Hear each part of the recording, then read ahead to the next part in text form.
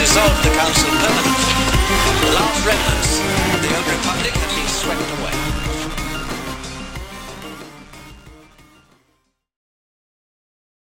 Hello there, guys, gals, and non-binary pals, all of whom are loved and welcomed in this space. Welcome to a brand new episode of the Imperial Senate podcast. I'm your host, Charlie Ashby, and joining me, as always, are my beloved co-hosts, Nikki Kumar and Claire Stripling. How is everyone? Good. The energy levels there were disorienting. Oh man, it's been a long week, but I always have time and energy for the Imperial Senate podcast recording time. Let's go! Do you know what? I'm really glad to hear that, because obviously this is such a great and fun hour or so that we get to spend together as friends, but also contractually, you're obliged to do that. Yeah. That's right. And Dooku is too, if you can't hear him in the microphone. Oh, I can hear Dooku. The energy is ramping up there. Yeah, it's contagious. I need you guys to sort of, I need you guys up to Dooku's level. That's nearly impossible. He's been doing zoomies on all 3 stories of this house for a while now. I don't know if I got that much in me, dude. He'll have to carry that burden for us. I have faith in him that he can do the job. He's the Samwise to our Frodo. Big facts. Beautiful. Good, yeah. But how's your week been, just in general? Slow, fast, boring, good? Yeah. The hunt for a new home for me is heating up. We're getting into the final stages, perhaps. So that's been kind of fun and exciting. And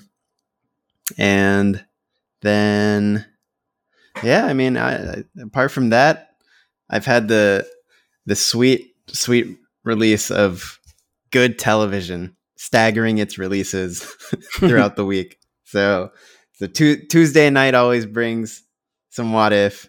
Wednesday night brings Star Trek Lower Decks. Thursday night brings Ted Lasso. And then all today I've been binging, cramming, whatever word you want to use. The 3rd season of Sex Education just came out. That show slaps.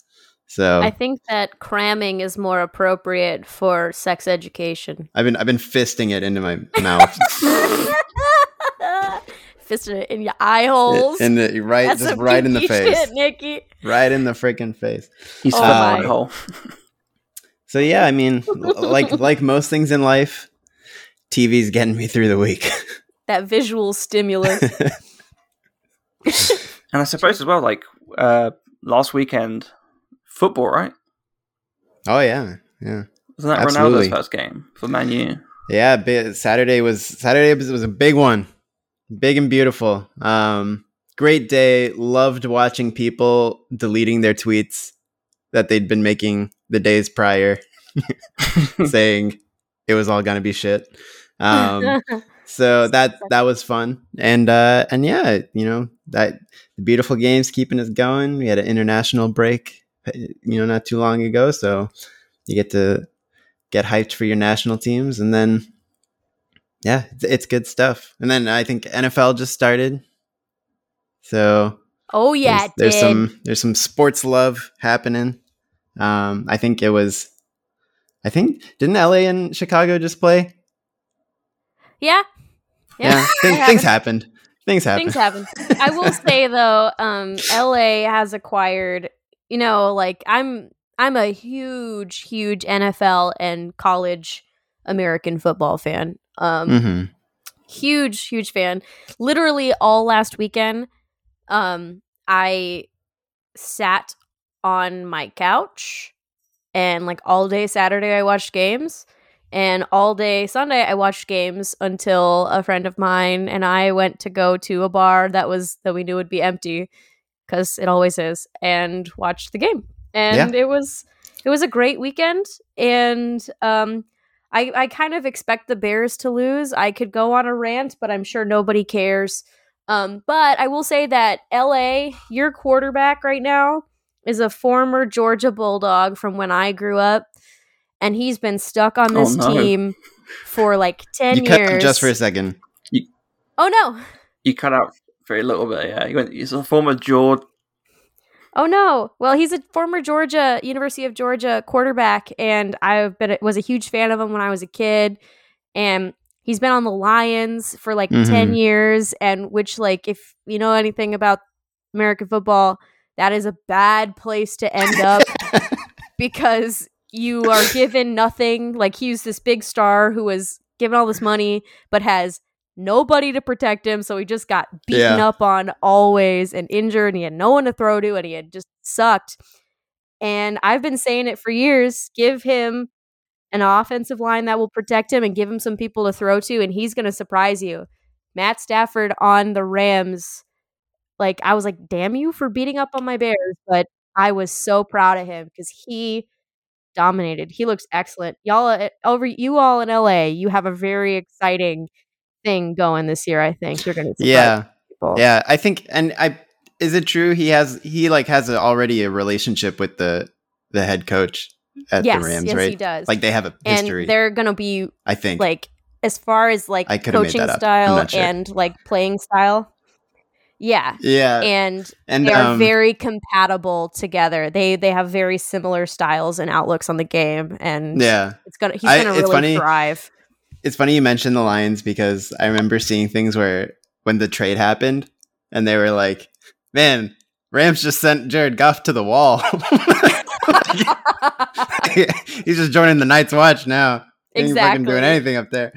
But yeah, interesting times. Interesting times ahead. Like, you know that it's bad when Matthew Stafford's wife was when he was still on the Lions, his wife was very, very outspokenly critical of the Lions. Like, hi, my husband is going to die because you don't have anybody in there who's going to protect him. They're beating the crap out of him. The Lions are a trash organization, and they should protect my damn husband, and they're not doing it.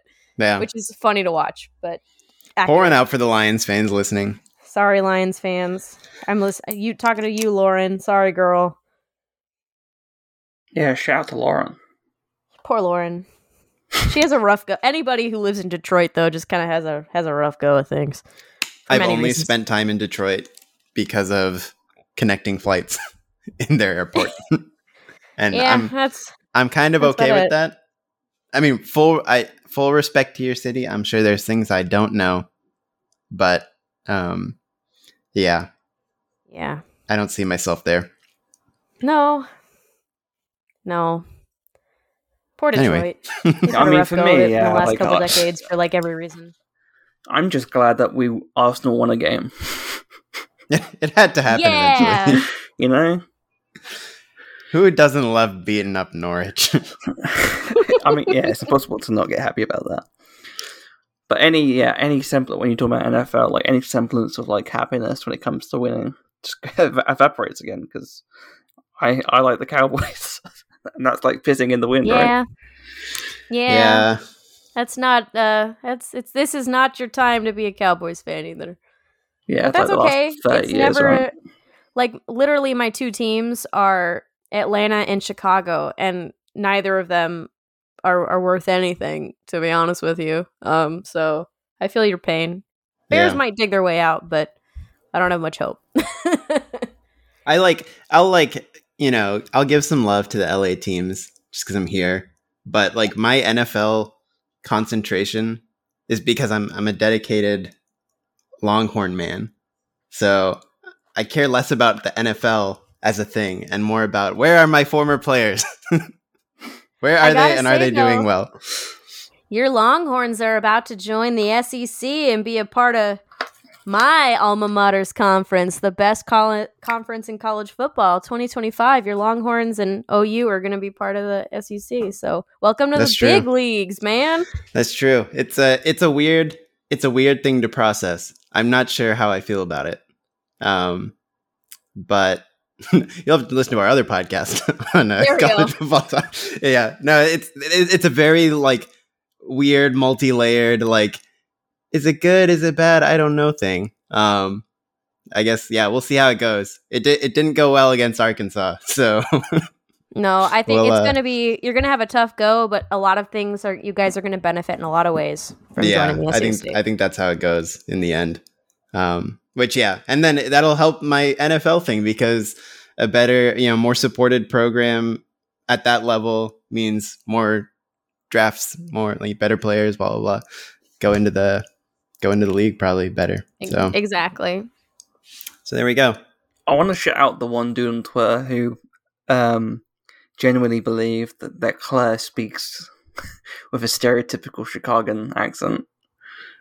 Oh my god. Yeah. Why? Like, there's this little thing, like, to this person. I mean, I thought that Saturday Night Live had a bit of an international reach. Clearly, it did not reach as far as I expected it to, but y'all, Chris Farley, Yeah. Da Bear, like, the Chicago Superfans, like, come on now. I do not speak like that. But yeah, apart from all the NFL talk and the football sports talk, should we dive into a few bits of news items before we talk about anything else? Sure. Let's see what's cooking. Cool. Right, first of all, are you afraid of the Darth? LEGO Star Wars Terrifying Tales, an ongoing special, starts streaming October 1st on Disney+. Oh, Did we see Yay. the trailer for this? oh yeah. Multiple times. I showed it to strangers in the street. I was like, stop. You gotta watch this. Yeah. God, it looks good. I'm so excited. It's like it's a dream character pair up. I could not have, even in my wildest fantasies, could not have imagined putting them together. It's Poe Dameron and Graballa the Hutt. I forgot he was in it, and when I saw him, I was like, yeah. I can't believe they went there. It's amazing. And to anybody who's not gone into Freemakers and this is going to be their first taste of Graballa, I am so excited for you because he fucking rocks. And yeah, and then it's also like it looks like part of it at least plays with this something that's very much in the culture right now with What If with Marvel. Sort of this what if something different happened, at least with one of the storylines we can see. Because they teased the what if Luke went into the Empire and became a pilot. So I think it's going to be fun to play with all that and just see what fun they have. I mean, again, it's Lego and it's Star Wars. Like that's just a good time. It's like peanut butter and jelly. Yeah. It's like peanut butter and chocolate. It's like peanut butter and most things. It just goes together, man. They belong together. The trailer was just so I think the Lego team, whoever does the writing and stuff for the Lego TV specials, is just, they deserve all the Emmys because the quality that goes into those stuff is just brilliant. The fact that it's obviously targeted towards kids, but there's so many great jokes and humor for adults to just enjoy. I mean, the entire character of Graballa the Hutt is hilarious. And if you haven't watched the Freemakers, first of all, you should do that. And you should also subscribe to Patreon and listen to Sacred Jedi Bricks. Yeah, a great idea. Yeah. Truly. But what I really love as well is that there's all these other characters as well that are involved. So the two little dudes, his little henchmen, are in it as well. I think one's played by Steve Agee, right? I don't know the cast well enough. Okay. I think one is. And I just love their voice. They're hilarious. It's either Steve Agee or the guy that plays Bender from Futurama. Oh, DiMaggio? Yeah. I think you're right. I think he is one of them. Yeah. Which I just love. I just love his okay, boss. They're so funny, man. The only thing that would make it even slightly better is if General Durpin shows up. Oh my god. But Please. He's a first order, he's been promoted. Technician. He's just so low now in the totem pole. Yeah. Again, to anyone who's not seen Freemaker Adventures, there's a guy in there who is just he's an Imperial officer, so desperate to do nothing and then eventually ends up doing something.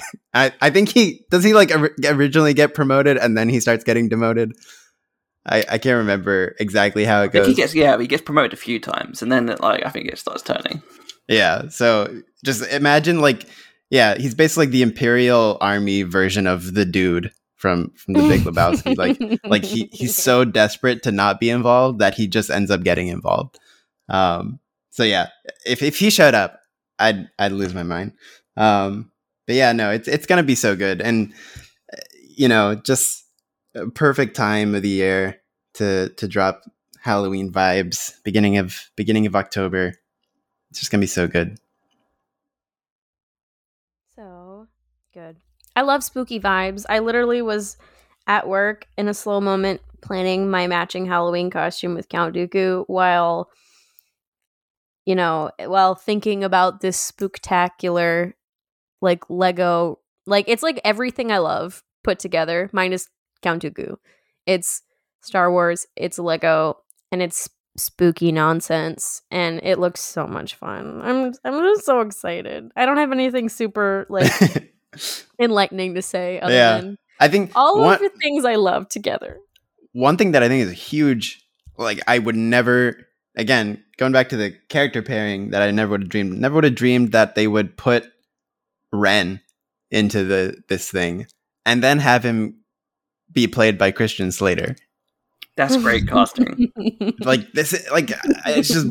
boggles my mind how they do that. And then Tony Hale as Vinay, that's a great the one. butler. So good. So yeah, there's gonna be so much cool. I like how it's almost a spoof of Disney itself. Turning the Vader's castle into a merchandise theme park of sorts. It's creating a money opportunity out of nowhere. And yeah, so I think it's just it's really exciting, really promising, and just in the end, good fun. I think we almost forget sometimes when there's something new, because I remember like there was so much like build up online for the holiday special, and then crazily enough, people wanted to start making canon connections. And they were like, "Oh my god!" And then having just watched it again for Sacred Jedi Bricks, like I'd forgotten just how fun it is and how like easy it is to have to just chill the fuck out. So it's nice. I think that's the thing you always got to remember with Lego content. It is part of the joke. Like everything is done, with a nudge and a wink. So don't go in there expecting the future of Star Wars storytelling. As much as I would love Gravalla the Hutt to be in a live action series or something. It's just know what you're walking into. That's what it's about. It's like watching Robot Chicken and thinking and going, "Is that canon?" Yeah, like essentially, it is in its own way a parody. It's just it's just a good time. It's using the two, using the Star Wars universe and the medium of funny little Lego people and bricks. Like that's what it's about.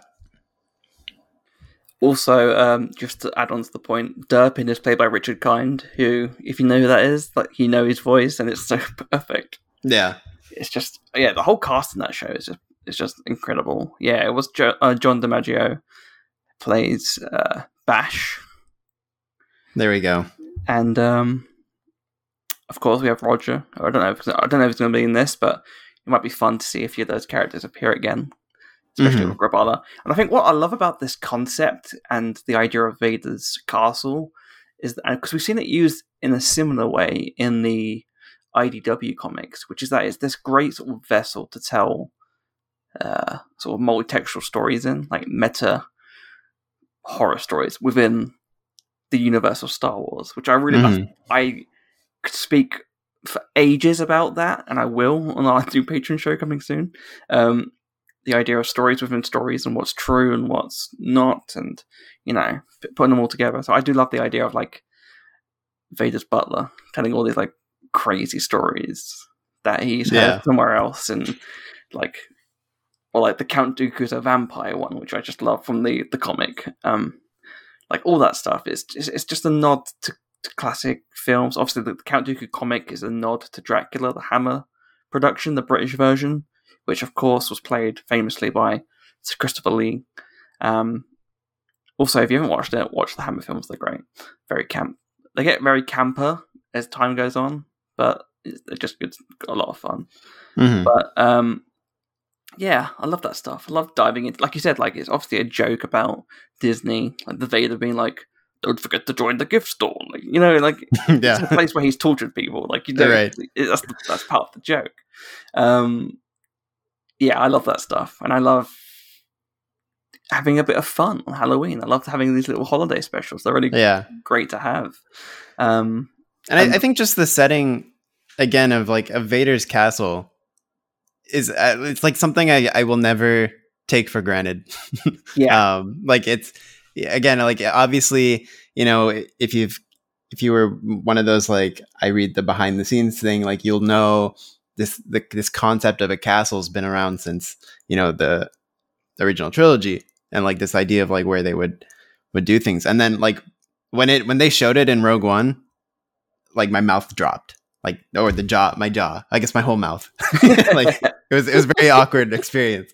And I think to this day remains my favorite thing in that movie, because I always think about getting smacked in the face with the castle. And so like, yeah, I'll never, whether it's in a comic or a video game or Lego, like I'll just always appreciate that, this idea so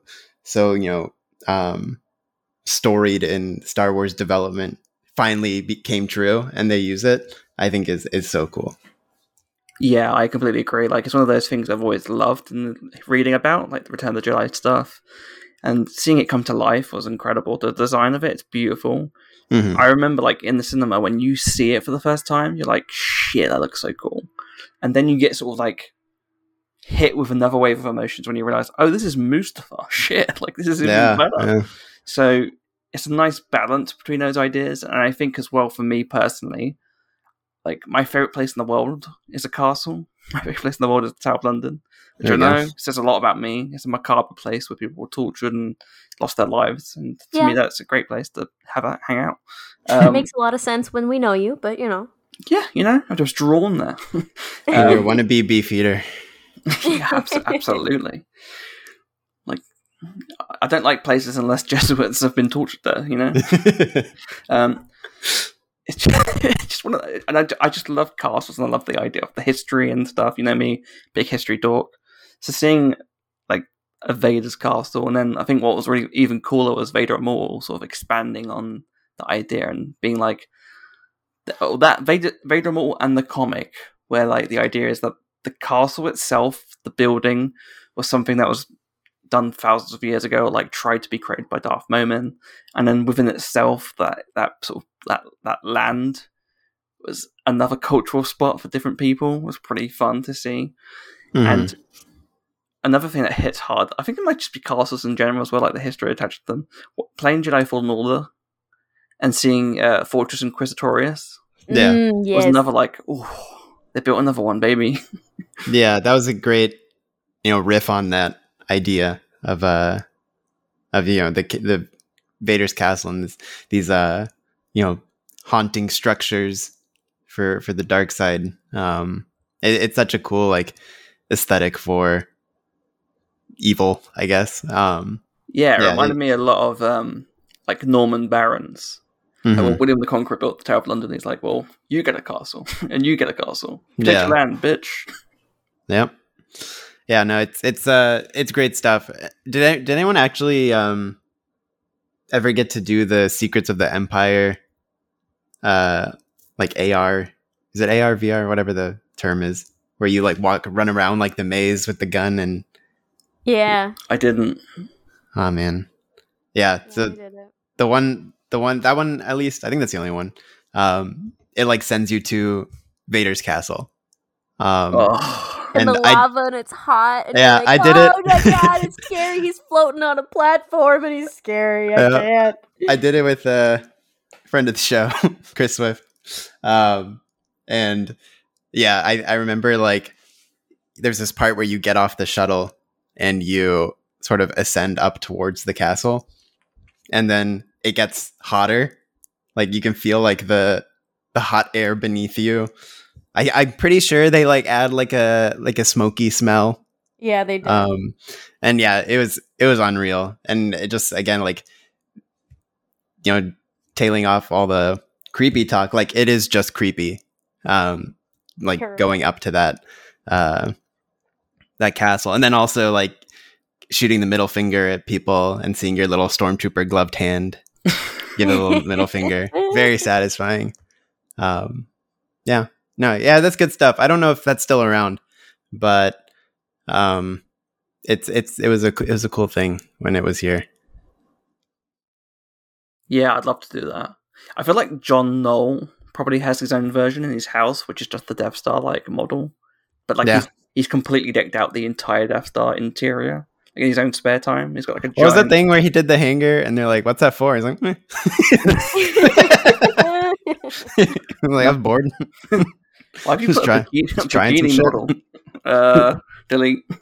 I think it was before Rogue One when he showed that, and people were like, "Oh my god, is that something from the movie?" And he's like, "No." Yeah, I'm just working on stuff. Like, oh, you made a perfectly crafted render of the Death Star hangar. It's like, yeah, John Knoll, bitch. Him in the early 90s or late 80s, him and his brother like, we're bored, let's make Photoshop. Yeah. That's literally what happened, which is just ridiculous.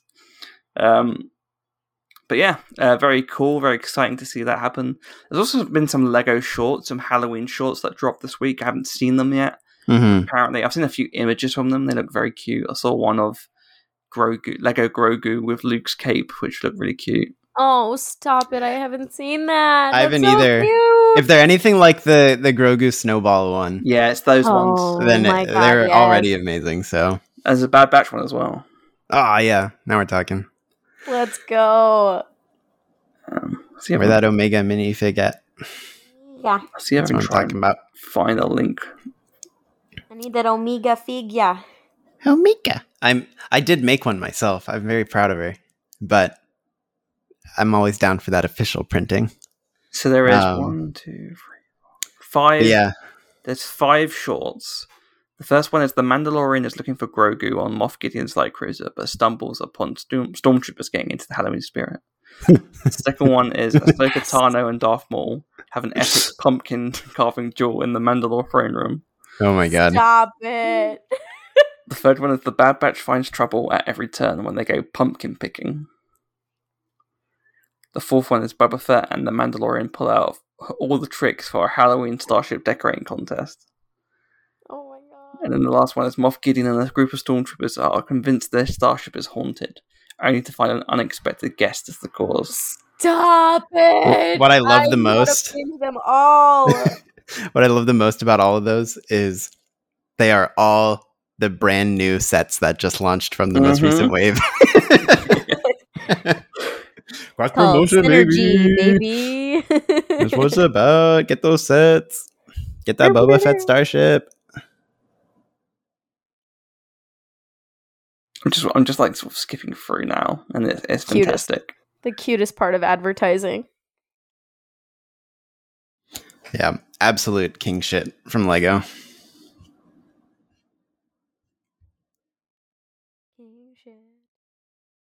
I'm just going to send you this one solitary screen grab just to hear your reaction. Oh, I'm so excited.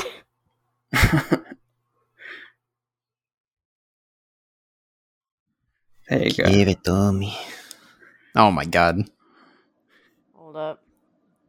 How dare Shut up. How dare he?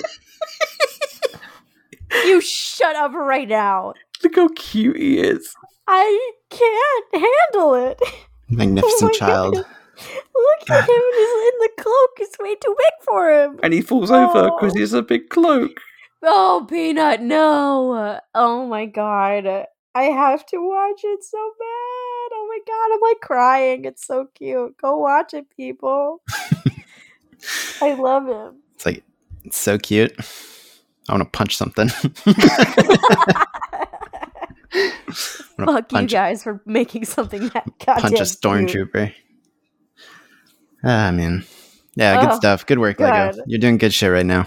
Shout out. Yeah, good on you, Shout Lego. out. Let's dive into the next piece of news content we have. Lucasfilm and Abrams announced today the art of Star Wars The Mandalorian Season 2, a hardcover collection of concept art chronicling the making of the hit Disney Plus original series. Written by Lucasfilm's Phil Szostak, the book arrives December 14th and comes filled with concept art, character, vehicle, weapon, and creature designs, as well as interviews with key crews and creatives, including show creator, executive producer, writer Jon Favreau. Johnny Favs, baby. Oh, I was expecting that. And executive producer, director, writer The way Dave he likes Filoni. Man. Davey Filoni. Hey, Filone. Maybe Philo. Oh. In addition, the cover features new artwork by Lucasfilm legend Doug Chiang, created exclusively for this release, which I love. It looks like a medieval art piece of like Mary holding Christ as a baby. Mm-hmm. I don't know if I say this every time. I might, so I don't remember. But I think this is like the most excited I've been for an art book, because I was just thinking what happened in each episode of season 2, and I was like, fuck. Like, that's gonna be so cool to see all that shit. Cobb Vanth art, all the Ahsoka art from the Jedi. I mean, just think about all the scenic shots of that episode. Or the Plo Koon art. Plo Koon, Luke, whatever is there. Yeah, I mean, it's so the Crate Dragon, like, gosh, there's just so much stuff that's going to be so exciting to see. I hope there's also the tube bodies, the weird clones. Yes. I hope there's shit for that.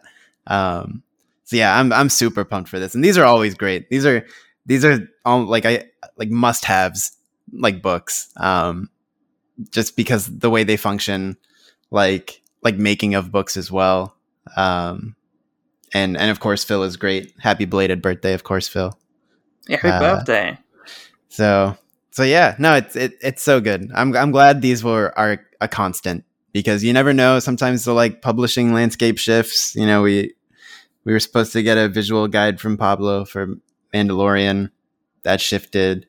But thankfully, the Abrams art of books are steady. Yeah, absolutely. I still need to get the Art of Tross book. Oh yeah, that's a cool one. That's some cool that. stuff. Yeah, they're all just amazing. It's such a great endeavor that is all put together. Yeah, it's like, I love the books, but I don't like some of the discourse it always creates. But I guess that's not really the books for. It's just the internet. No, yeah, I mean, it's the same thing. It's why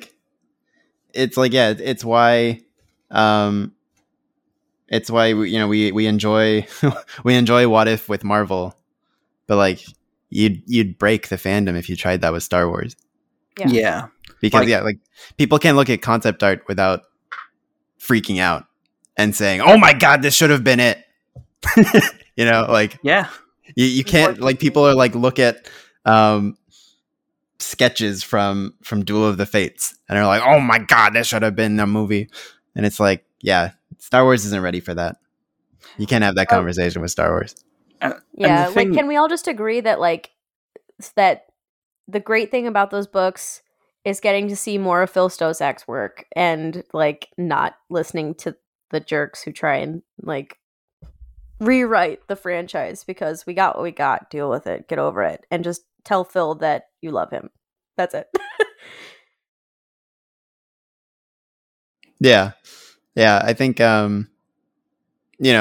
what's so special about those books is, or how many voices are actually throughout it, because he gets a lot of little snippets of text from even the individual artists. It's not just Favreau, Filoni, Doug Chiang. It's not just the big people. There's also a lot of just little color text for individual paintings of just people you probably don't know by name. So it's just a great insight into how they're all created and the process of which they come to finalize designs. So yeah, it's super cool, super great stuff. And concepts are fascinating because just because they're not used doesn't mean they won't eventually be used or repurposed. Like we were saying this in this very episode, that the Vader's castle concept for Return of the Jedi, if they went back and did that in 1983, I don't think it would have worked as well as what we got with the Death Star 2. Mm-hmm. That sequence is just fantastic, and I feel like part of that is the overhead in space and the conflict and visually seeing that. Like I feel like that's all very much part of that. But that concept was eventually used for Rogue One, and what did it do? It brought us that amazing feeling, that emotional.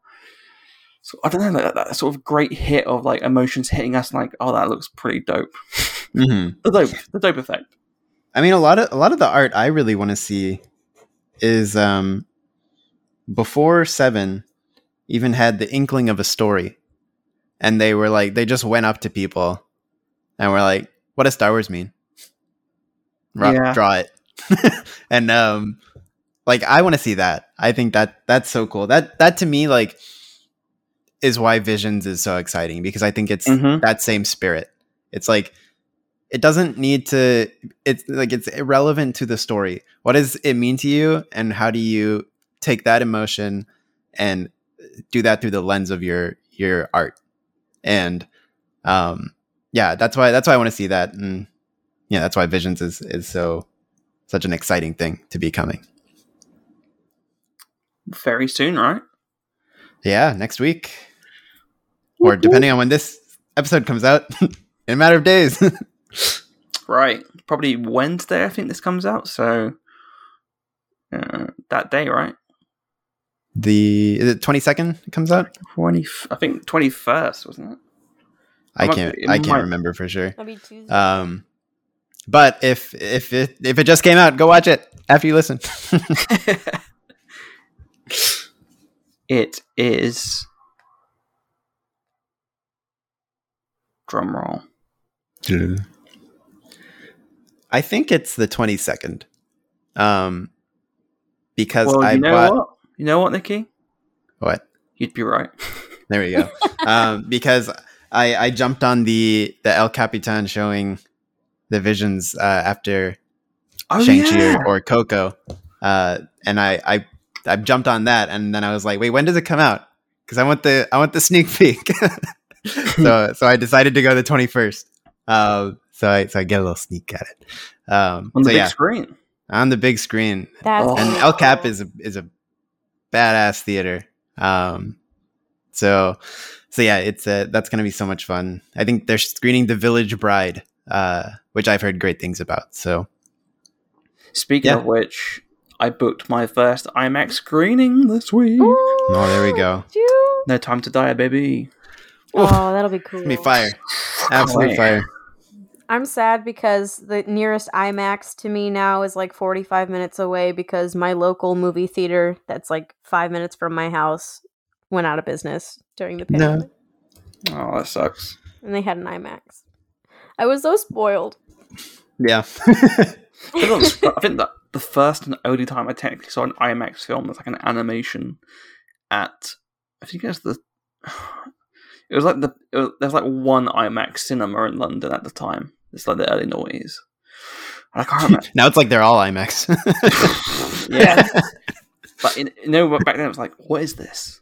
Like, it was like this weird thing where like, oh yeah, I guess we'll see it there. Like, what is it? And there was an anime, I think it was like a Santa Claus or like something snow related themed. The snowman? It wasn't the snowman. I wouldn't know the snowman. My mum is like the biggest snowman fan. You won't believe Snowman and IMAX. The merch we got. Oh, could you imagine? I saw the Snowman live. That was amazing. Oh yeah. Yeah, that was good stuff. Do you remember the Snowman, Claire?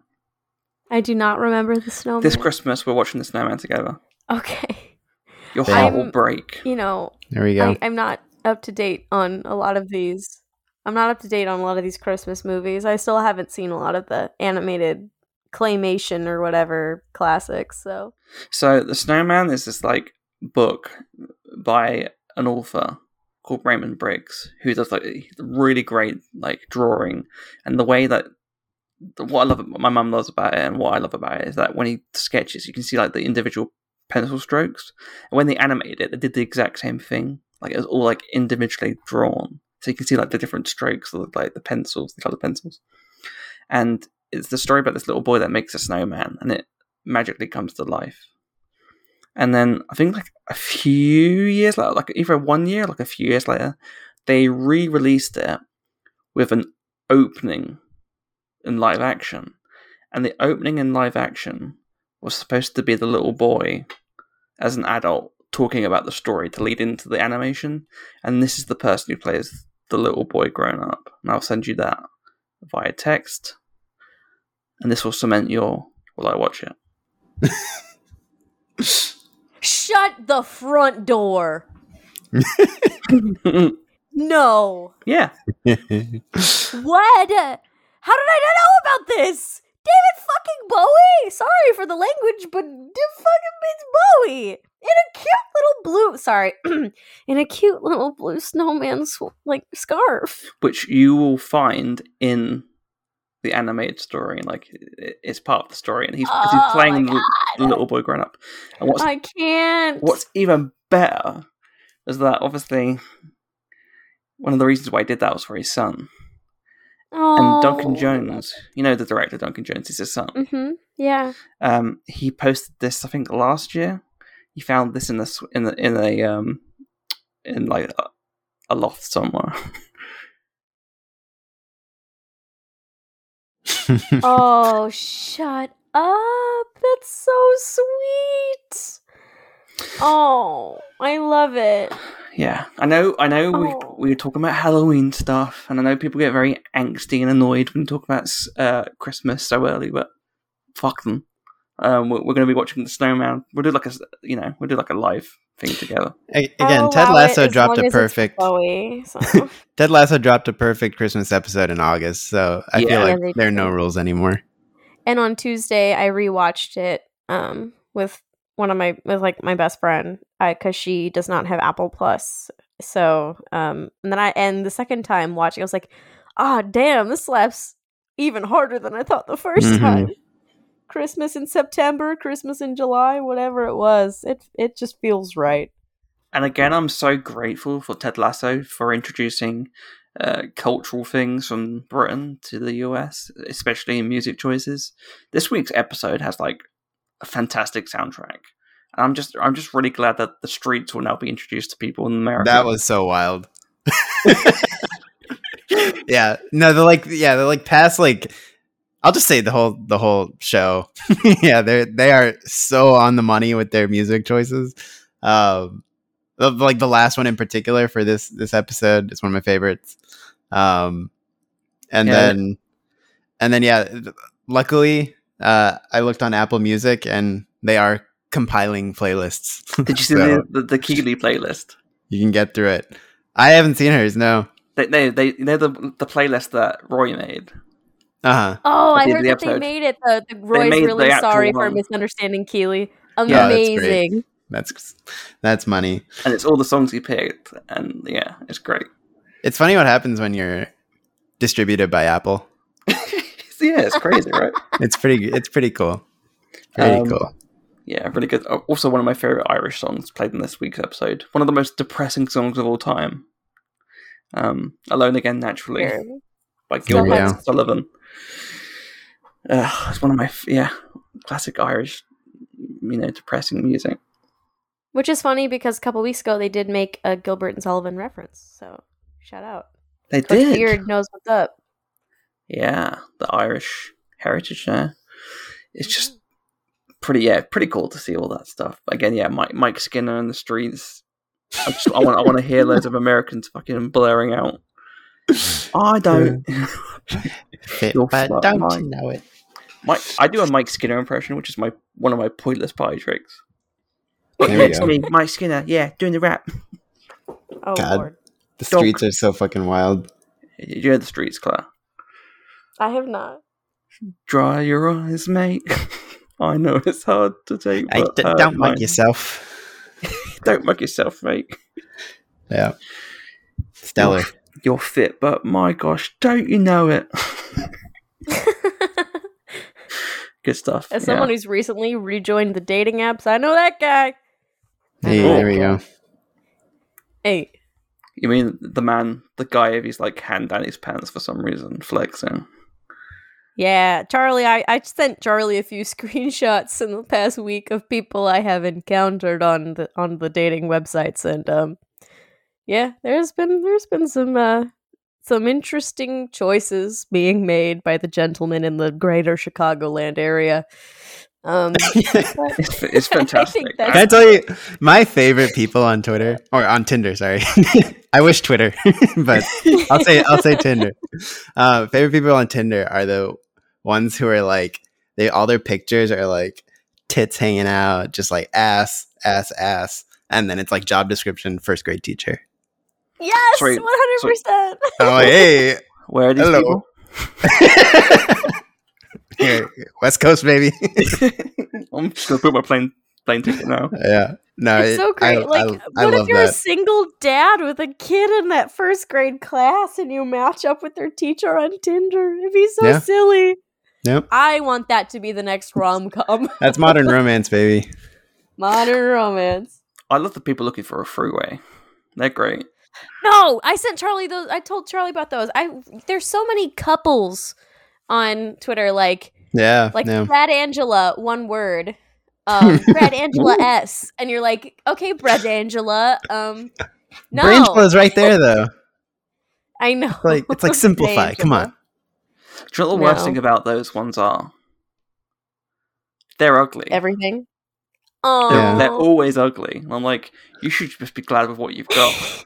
You know? Yeah. You're pushing it now. We just lost the swingers block. Our swingers Oh, listing no. block. We just lost them. sorry, Well, swingers. there's My good favorite- looking swingers, but obviously not in Tinder. I'm glad that you bring up swingers because back when I bartended, Ben, cut that. don't cut it. Don't cut it. Go clip it for us.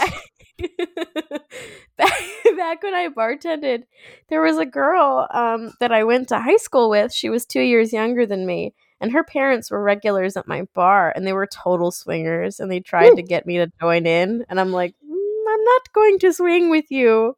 Did you like this girl? I know your daughter. I was exceptionally neutral on her. Oh, if she was a bitch, I would have fucked the parents. She had sex with my ex-boyfriend. That was kind of awkward You as should well. you should have fucked. The Oh parents. yeah. I fucked your dad.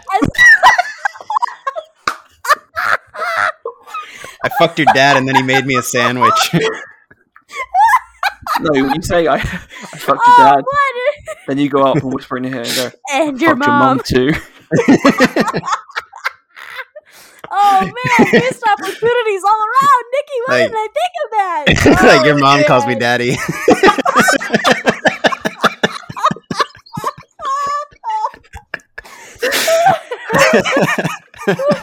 Surprisingly, a not after dark episode. We're transitioning. Transitioning to the light. Oh Too god. fucking funny. Oh Oof. man.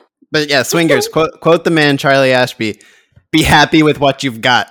You have what you got. True words, never spoken. Y'all are too greedy. Come on now. You give him an inch. Yeah, Take you a know, mile. save And they some for the expect rest to of give you us. 6. Oh, good lord. But yeah, the worst dog. We could go into this. We probably will go into this in After Dark probably for another day. But the worst horse girls. I can't do it. I can't deal with it. Yeah. Yeah, I feel that. Yeah. I love my horse. Well, fuck the horse then. Oof. Ew.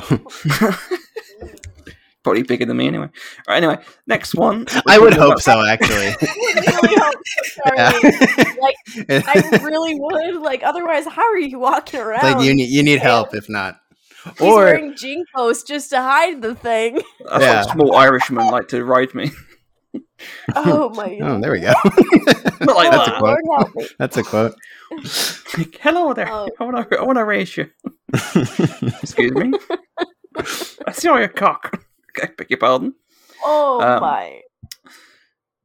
Anyway, speaking of hot stuff, Star Wars Hunters trailer debuted at the latest Apple event, showing off a plethora of new characters, including Reeve, a Sith follower and Darkseid wielder, Aaron Tao, a Mandalorian warrior, Utoni,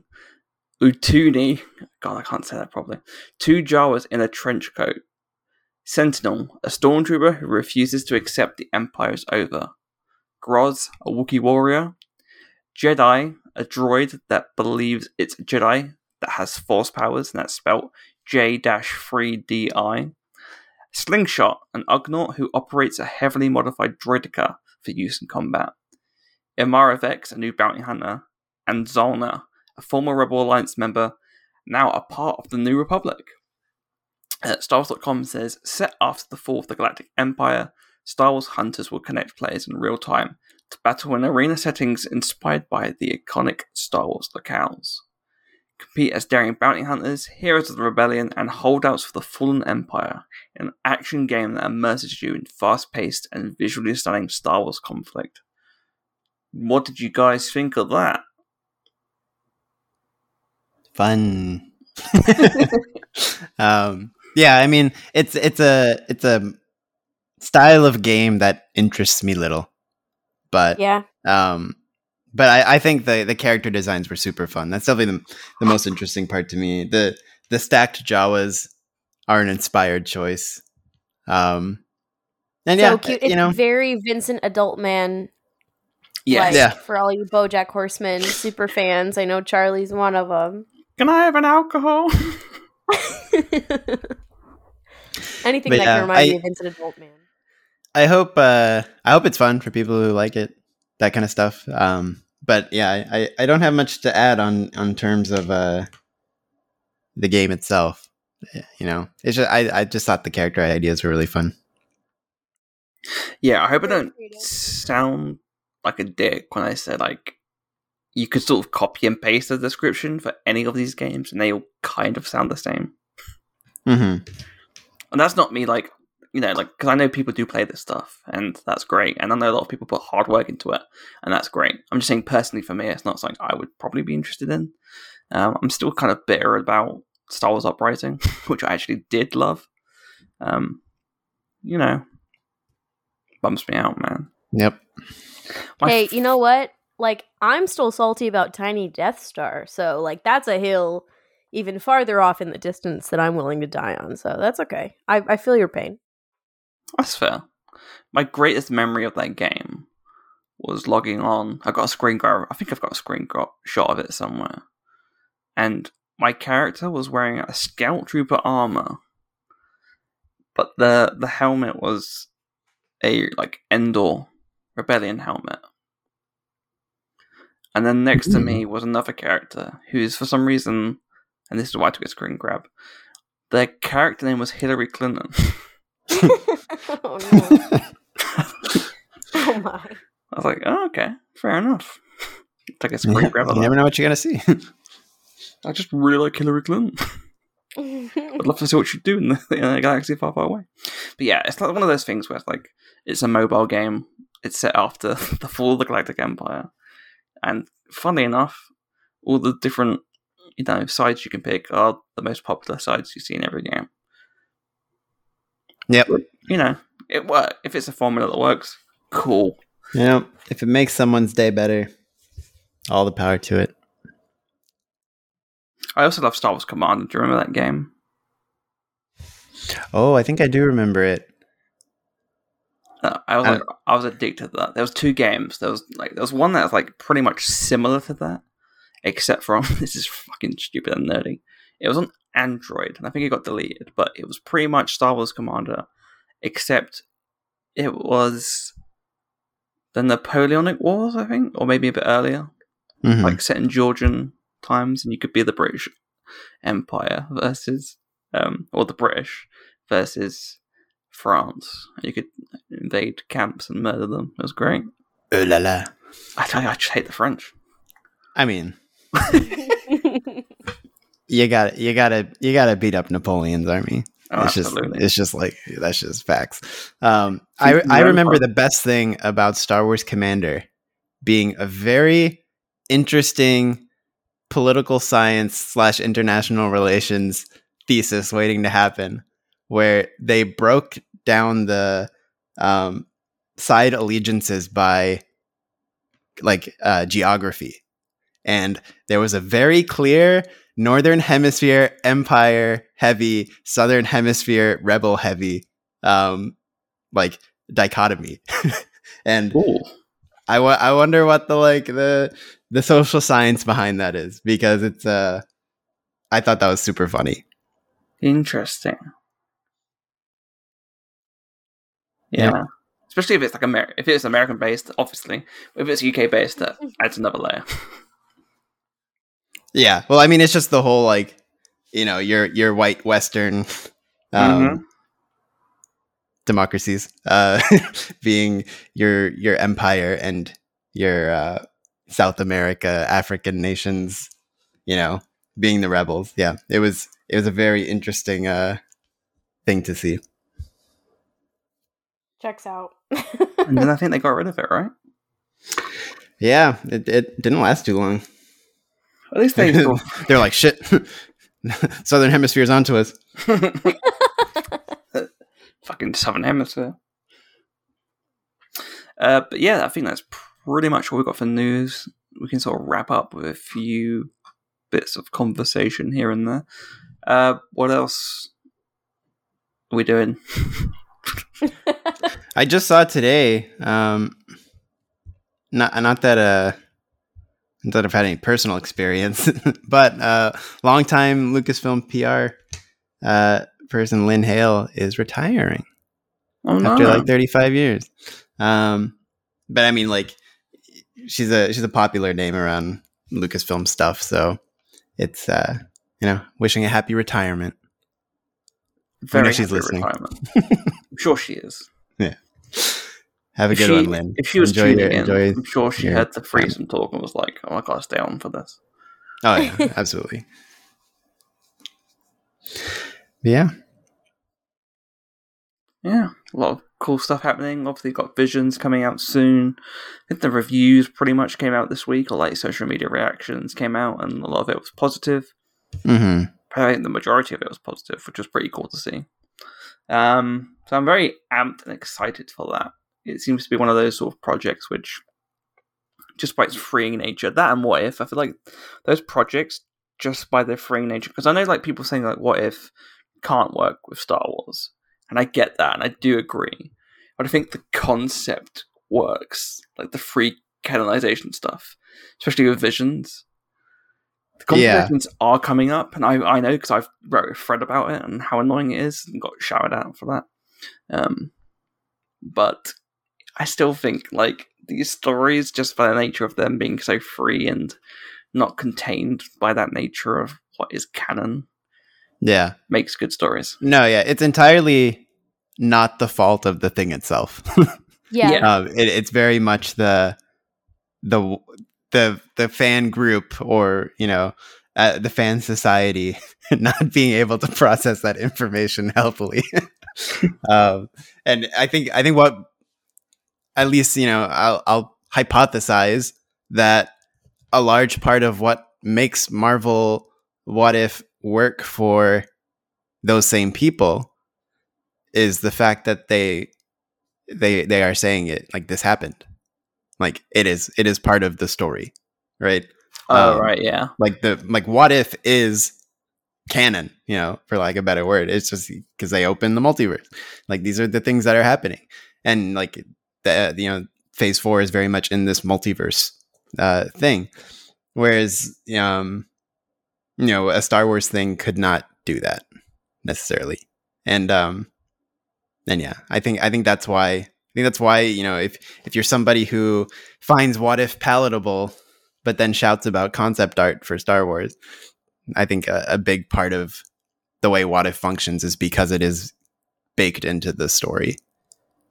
What I find interesting as well is I wonder if George got to do the stories that he wanted to do in terms of the sequel trilogy. He always mentioned having R2, because R2 and 3PO to him were like the main characters, right? Mm-hmm. And that the idea would be like this: all the films were told thousands of years in the future by those two characters, and probably some kids around a fire or whatever. Like, I wonder if that was included. If that was included in his like final moments for Episode 9, would that change people's opinion about what canon means? I don't think it would. I think it would make people angry.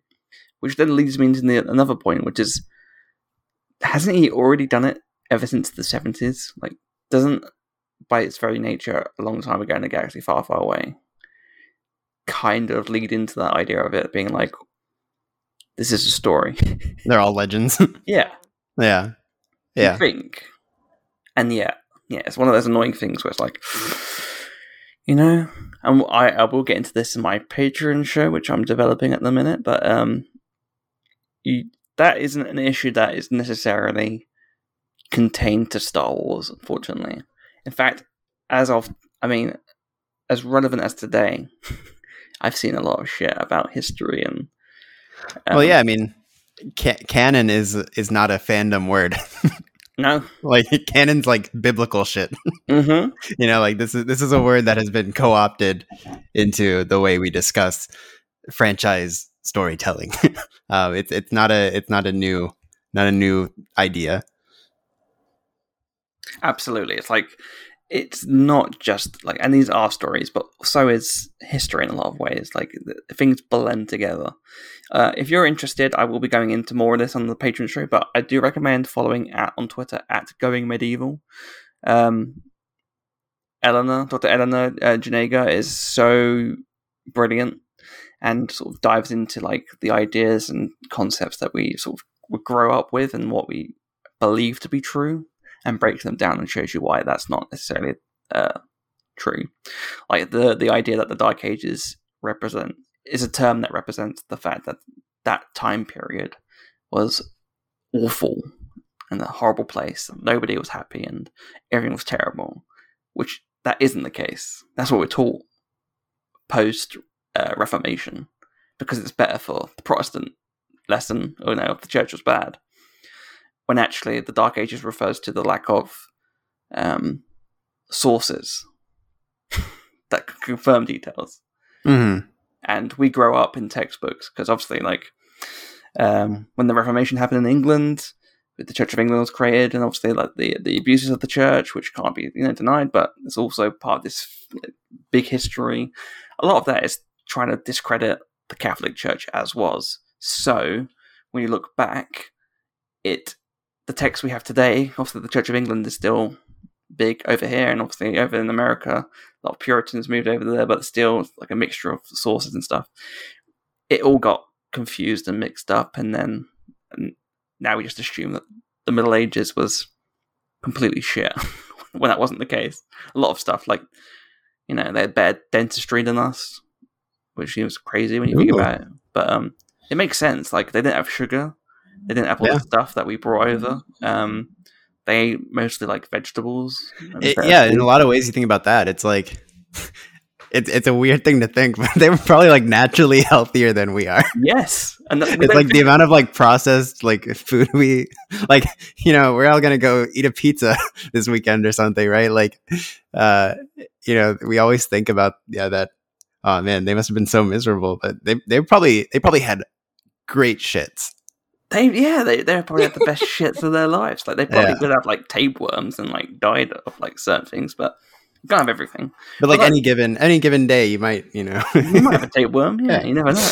But yeah, it's like those little things. Like, you don't really think about. Like, people just assume that the church was completely evil, but it wasn't. Yeah. Like, it was one of the major sources for education.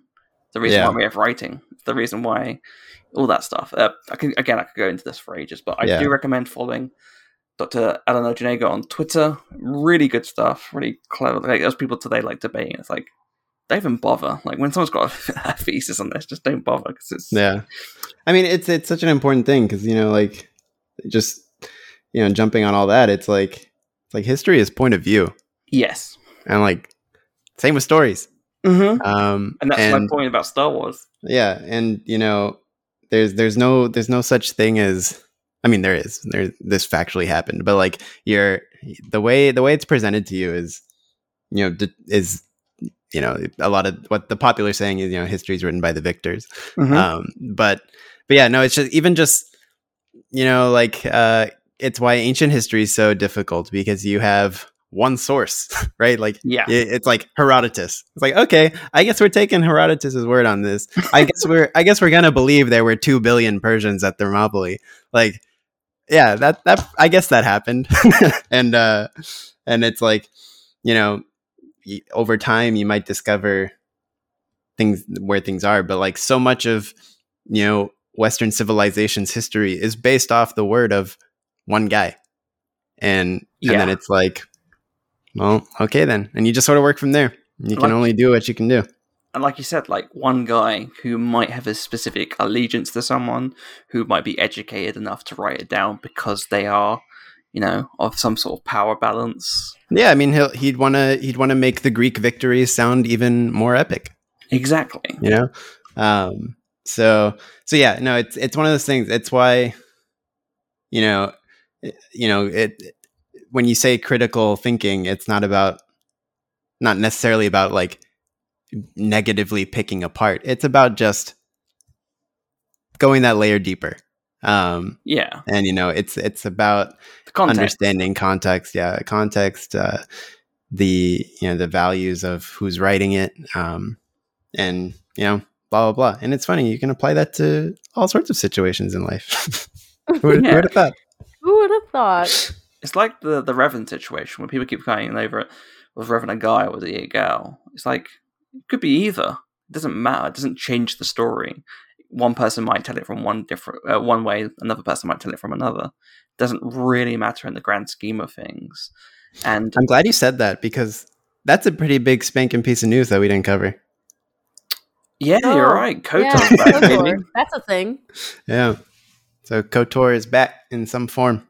It's back, baby. Well, we'll be delving into that next time in a bigger way, because we're going to be sort of pushing some of the news items. We won't be doing every bit of news week by week anymore. We're going to be sort of putting it all in one sort of big item every month or so. So look forward to sort of us diving into that and what that could potentially mean for Star Wars games to come. But yeah, like, I think my favorite example when it comes to like the history debate and stuff like that context is the whole Shakespeare of it all. Which is, if you've read Shakespeare, and you have, Claire, obviously, because theatre. Yep. Richard III, big villain. One of the biggest villains of all time. In real life, was he really that much of a villain? Not really. But you can't expect Shakespeare to be like, who will I make the villain of this piece? Will I make it Richard III? Or will I make it the grandfather of the current Queen of England? Exactly. Who's going to send the crossbows? Right. Who's the monarch? Who do we write this for? Like, Shakespeare's histories in a nutshell. It's like, oh yeah, Richard III, he had a really bad hunchback. He was awful. He like killed kids, but Henry Tudor was amazing. Like, everyone loved him, and he had a big dick. And, he's gonna. This also goes back to something I think I talked about on a previous episode. Don't get your history from art. 100%. Yeah, that's not the point. So, yeah, if you're trying to, I always point to Hamilton. Like, that's the great modern, the great modern example. It's like Hamilton's job is not to teach you about it's not really about to teach you about the founding fathers. Like, you go read an actual book. So yeah. Yeah, it's there. It's a jump start. It's Like they watch the An entry Tudors point. TV show and go, Yeah, wow, an entry that point. was crazy. Henry Cavill was back there. Man, everyone was so fucking fit. I mean, have you seen Henry the Eighth? Meow.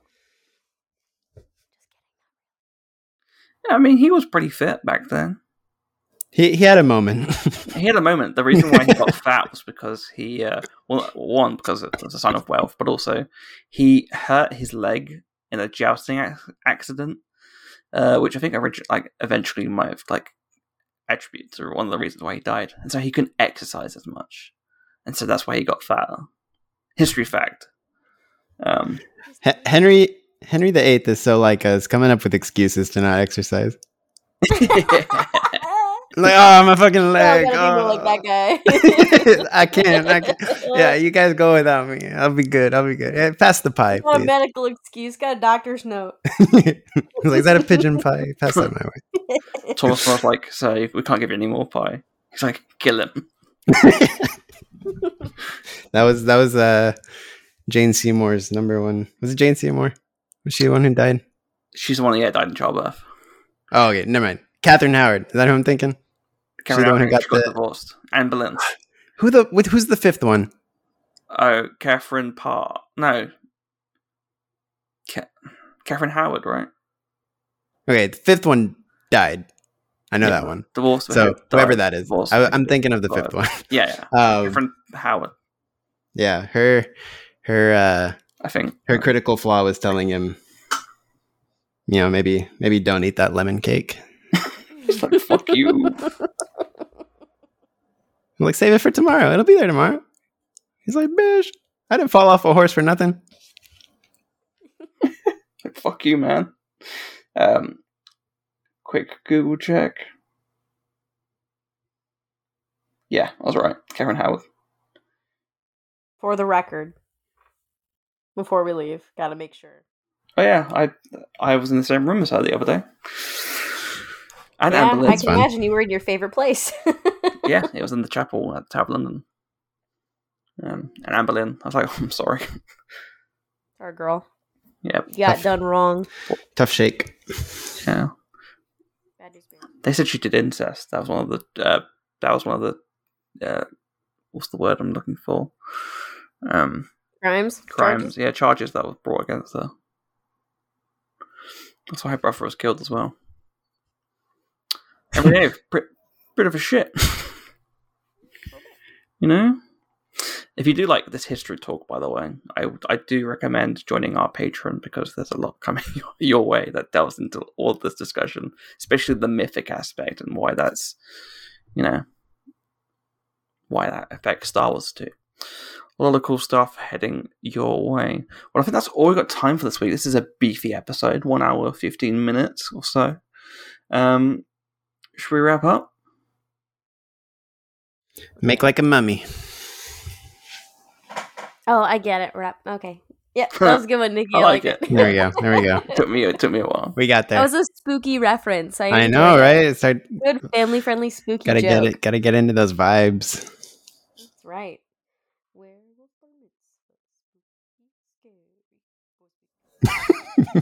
They're becoming wolves. Oh man, that's art. That's art right there. That is art. Thank you, Tracy Morgan. Sorry, Charlie. You were trying to bring this to a close. No, it's good. I love a bit of music before we wrap up. I'm trying to think of a funny mummy joke now. Okay, no, never mind. I thought of a funny mummy joke, but I better keep it under wraps. Yep. There we go. What did That's the one. what did the mummy do when he wanted to come into my house? What did it do? He tooted and came in. No wait. Oh, Yeah. oh, that's good. Oh man, bringing the real comedy gold here to the end of the podcast. For all of you who stuck around, you're welcome. Yeah. You're freaking welcome. Nefertiti's? Okay, I'm done. Claire, where can people find you and your stuff? Yeah, you can find me on Twitter and Instagram at cstribs. You can catch me monthly over on Ye Old Broaxium. at Broaxium on Twitter and Instagram.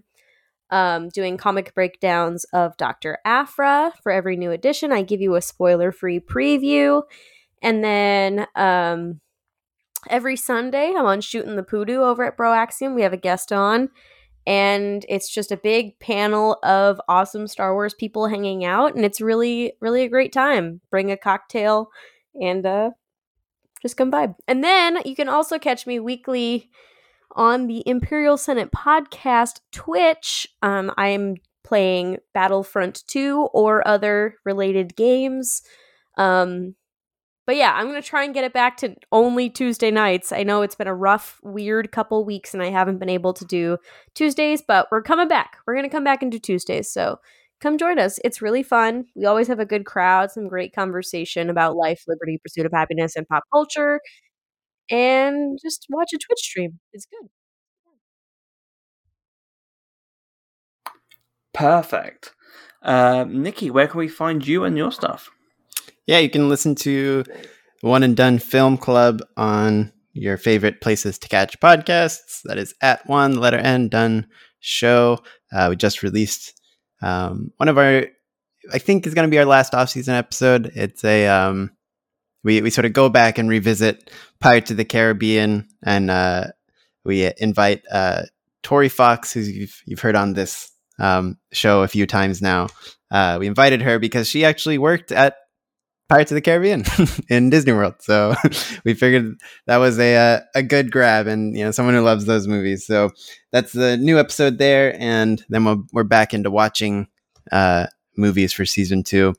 Then you can listen to a rewatch Between Worlds on the Octo Radio podcast feed. That is just a few episodes deep.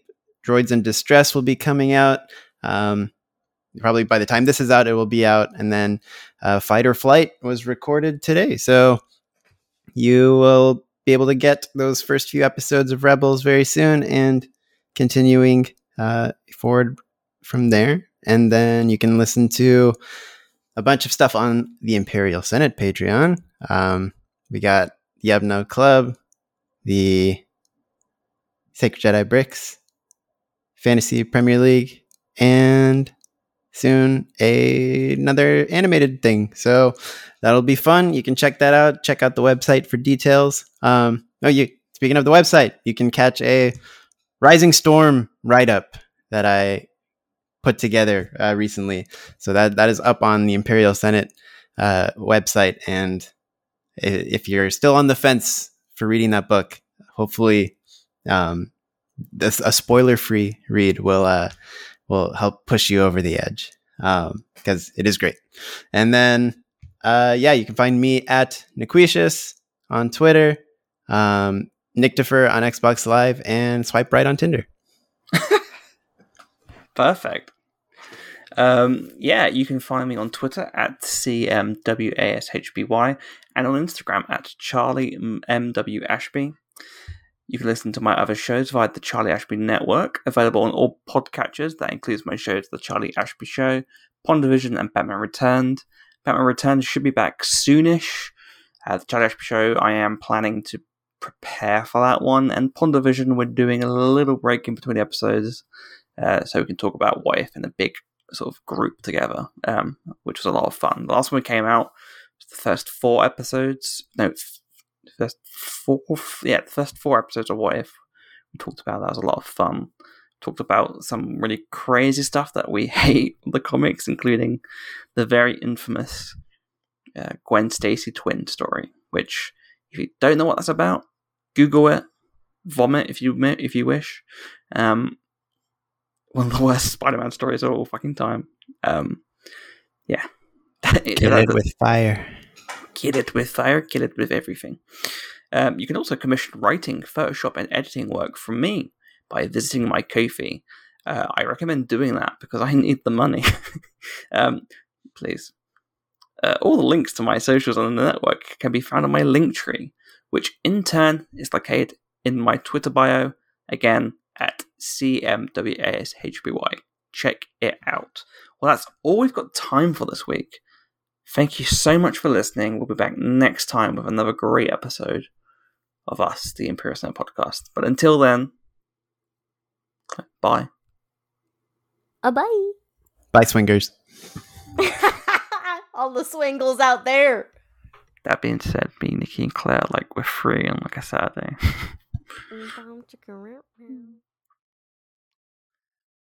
Thank you for listening to the Imperial Senate Podcast. If you would like to hear more from the senators, please visit our website at imperialsenatepodcast.com. There you will find links to our Twitter, Facebook, and Instagram, as well as our Discord server, Twitch, and YouTube channels.